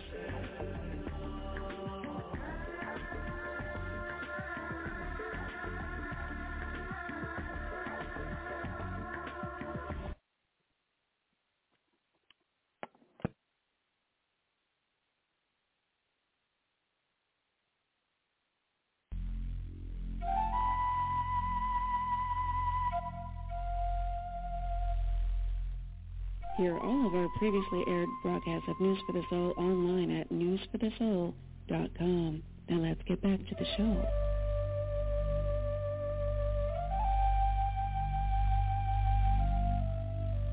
And we are back. Happy Friday. I'm Nicole Marie Whitney, founder of News for the Soul, life-changing talk radio from the uplifting to the unexplained, now in its 23rd year, and boy, are we busy this year. Right now, very excited to introduce you. Well, I don't need to introduce you, but you will remember him. Best known for his Golden Globe-nominated role in the series Happy Days, Anson Williams is also an award-winning television director, writer, producer, and entrepreneur. We're going to talk to him about how he's contributing to the front lines during this coronavirus episode on the planet. Let's welcome, you know him as Potsy from Happy Days. Can you believe that was 45 years ago? My God. Anson Williams, welcome to News for the Soul. Well, thank you. Thanks for having me on. Yeah, I think it was like 4 or 5 years ago, right? Right. Times 10. Yeah, that's crazy. Quiet, please. So whereabouts you're in California? How are you faring there with all that's going on? Well, pretty much like everyone else, it's a hotspot, and we're following the protocols, social distancing and the mask and wash your hands and sanitize, all that. Yeah, so it's been like everyone, you get a bit of cabin fever, but it's also it's also interesting how much you begin to restructure too, and priorities change quite a bit. It is indeed, yes. It's a transformative time. Very interesting things that are going to come out of this. Very interesting. It is. So I was pleased to see how busy you've been since Happy Days, all the writing and directing you've been doing, but also I want to talk to you about the products you created and how that came about. I've always been entrepreneurial, finding voids and filling them, and my uncle, he actually was my second cousin, but I've called him uncle ever since I was born. It was Dr. Henry Heimlich who created the Heimlich maneuver. Oh. And he had a great influence on me through the years. A selfless, giving man. And just to show you, I mean, like today, would you rather be, would you rather have a legacy as a movie star or a legacy as because you live lives are being saved every day? And that's Dr. Heimlich. He lives every day through saving lives. But he had quite an influence on me. And 20-some years ago, I got into creating, manufacturing, problem-solving products in quite a different areas of life. And then, but what I'm working on now is so important for society. I mean, so important. And it's the last project Daimler worked on until he passed, which was a few years ago. And he promised me that I would get this out there because he knew how beneficial it would be to so many. But what influenced it was years before I got into the product business, I almost killed myself by falling asleep at the wheel. And Dr. Heimlich informed me to cut up lemons with me because if you're exhausted, if you bite into a cut up lemon, the citric acid and the sour lemon hits the lingual nerve right on top of your tongue. And the reflex reaction of the body is adrenaline. You're up, you're alert, nothing in your system, nothing to hurt you, nothing to screw up your sleep pattern, a natural way of body waking the body. And very old science. And I did that. I did that for years and never had the problem again. And then a few years ago when we started reading up on how catastrophic drowsy driving is in this country, I mean, it's right under guns. There are more deaths, more tragedies than drunk and medicated combined. So I had an idea, and I talked to Dr. Heimlich, and I said, what if we had a spray drop, citric acid, sour lemon, water, a bit of preservative for shelf life, and just spray the top of the tongue? He got very excited. He said, let's do this. He said, this will save more lives than the Heimlich maneuver.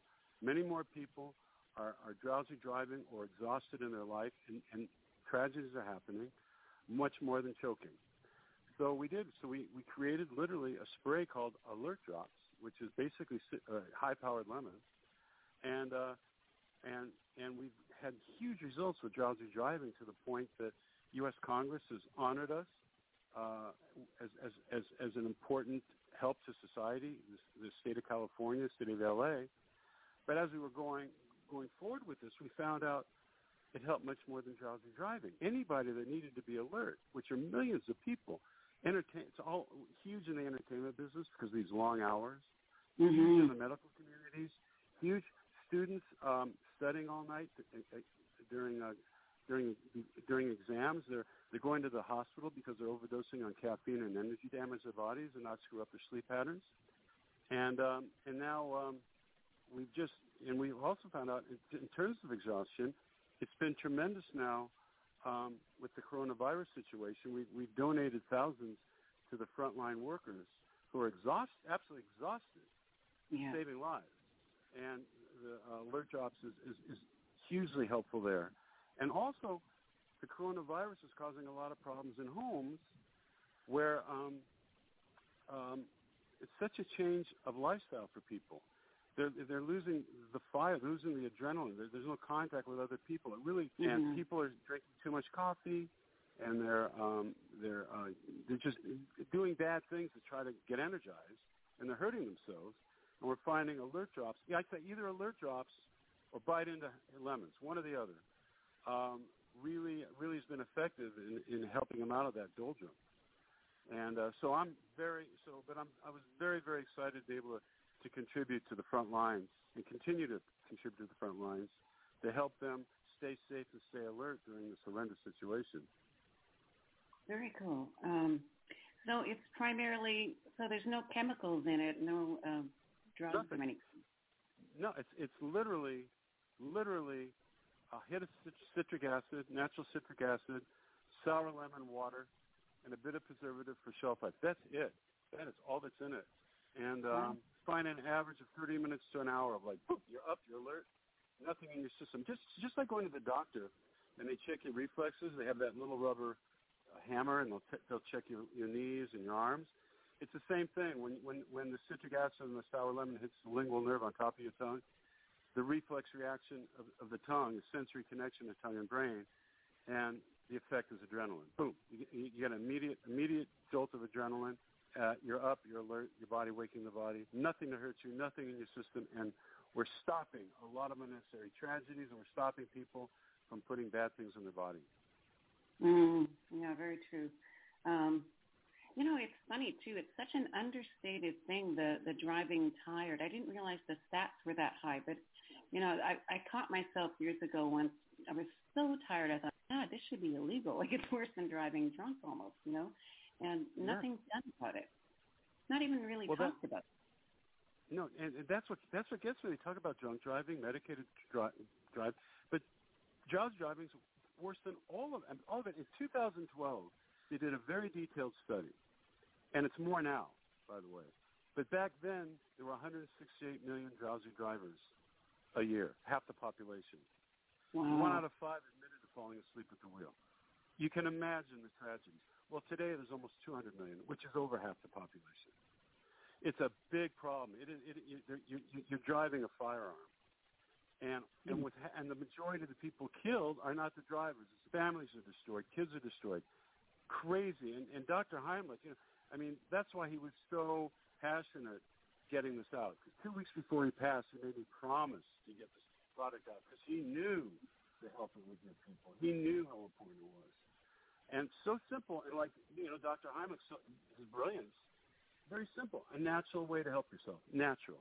To alertdrops.com, they can read all about it. It's very, very old science. All we did was make a better scooter. We didn't invent it. It's a science. It's been proven for years. MIT did the study 50 years ago. They can read all about that. They can read all about why it works, how safe it is, exactly what it is, testimonials. They can buy it there. They can buy it at Amazon. And I tell people, if you don't want to buy it, that's fine. It just makes it a little more convenient. Have cut up lemons. That works. So basically, it's a very, very, very simple, reasonable way for your family, your friends, your loved ones to be safe, absolutely safe. And people in the workplace, machine operators, people in the medical profession, tired moms, anyone who needs to be alert. It's an amazing product that will solve that problem. Love it. Well, we've got this all linked up on our website, newsforthesoul.com. Before you go, I just want to ask, here we are with our little lockdown cabin time. Are you doing any new creative ventures while you're on house arrest over there? Yeah, well, writing, a bit of writing that I was hired to do, so I'm doing that. And then always creating new shows to get in development. I tell you, it's hard, though. It's hard when even if you're talking with people on the phone, I miss being in a room, and spitting out ideas. Magic happens when people are together. Yeah. Magic happens. And I miss that. Yeah, it's the energy there's an energy factor. I'm right with you. It's very critical that have contact. It's critical, and the magic happens. That it factor. Many times, well, how did you guys come up with this? You don't really know. It kind of just came up. And everyone goes, ooh, that's it. That's perfect. So like they say too, don't try to be overproductive during these times. You kind of just calm into it. Let it come naturally. Calm into it. Don't beat yourself up to be overly productive, because that might not be that's not the whole purpose going through this. Mhm. Very true. Kind of like a forced retreat. And reprioritize too. It's very interesting. Mother Nature really kind of takes you to your knees. When we can get rovers to Mars and get detailed pictures of other planets, millions of miles away. We can go to the moon. But yet, one little virus and Mother Nature brings us to our knees, right? Absolutely.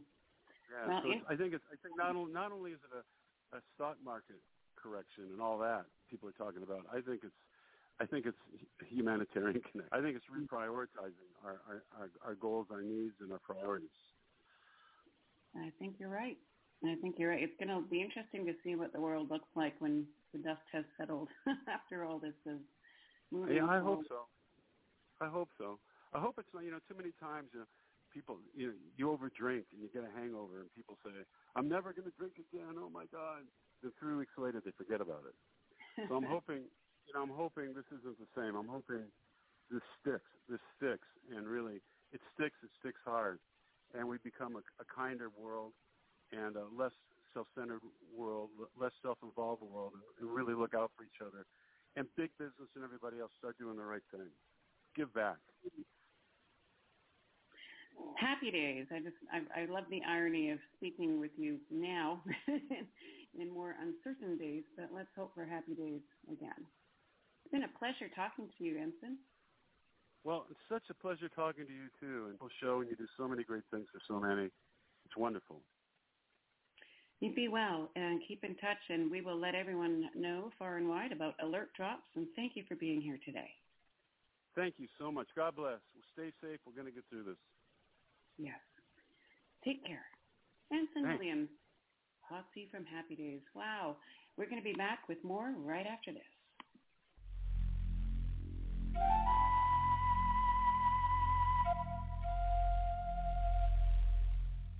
Hear all of our previously aired broadcasts of News for the Soul online at newsforthesoul.com. Now let's get back to the show.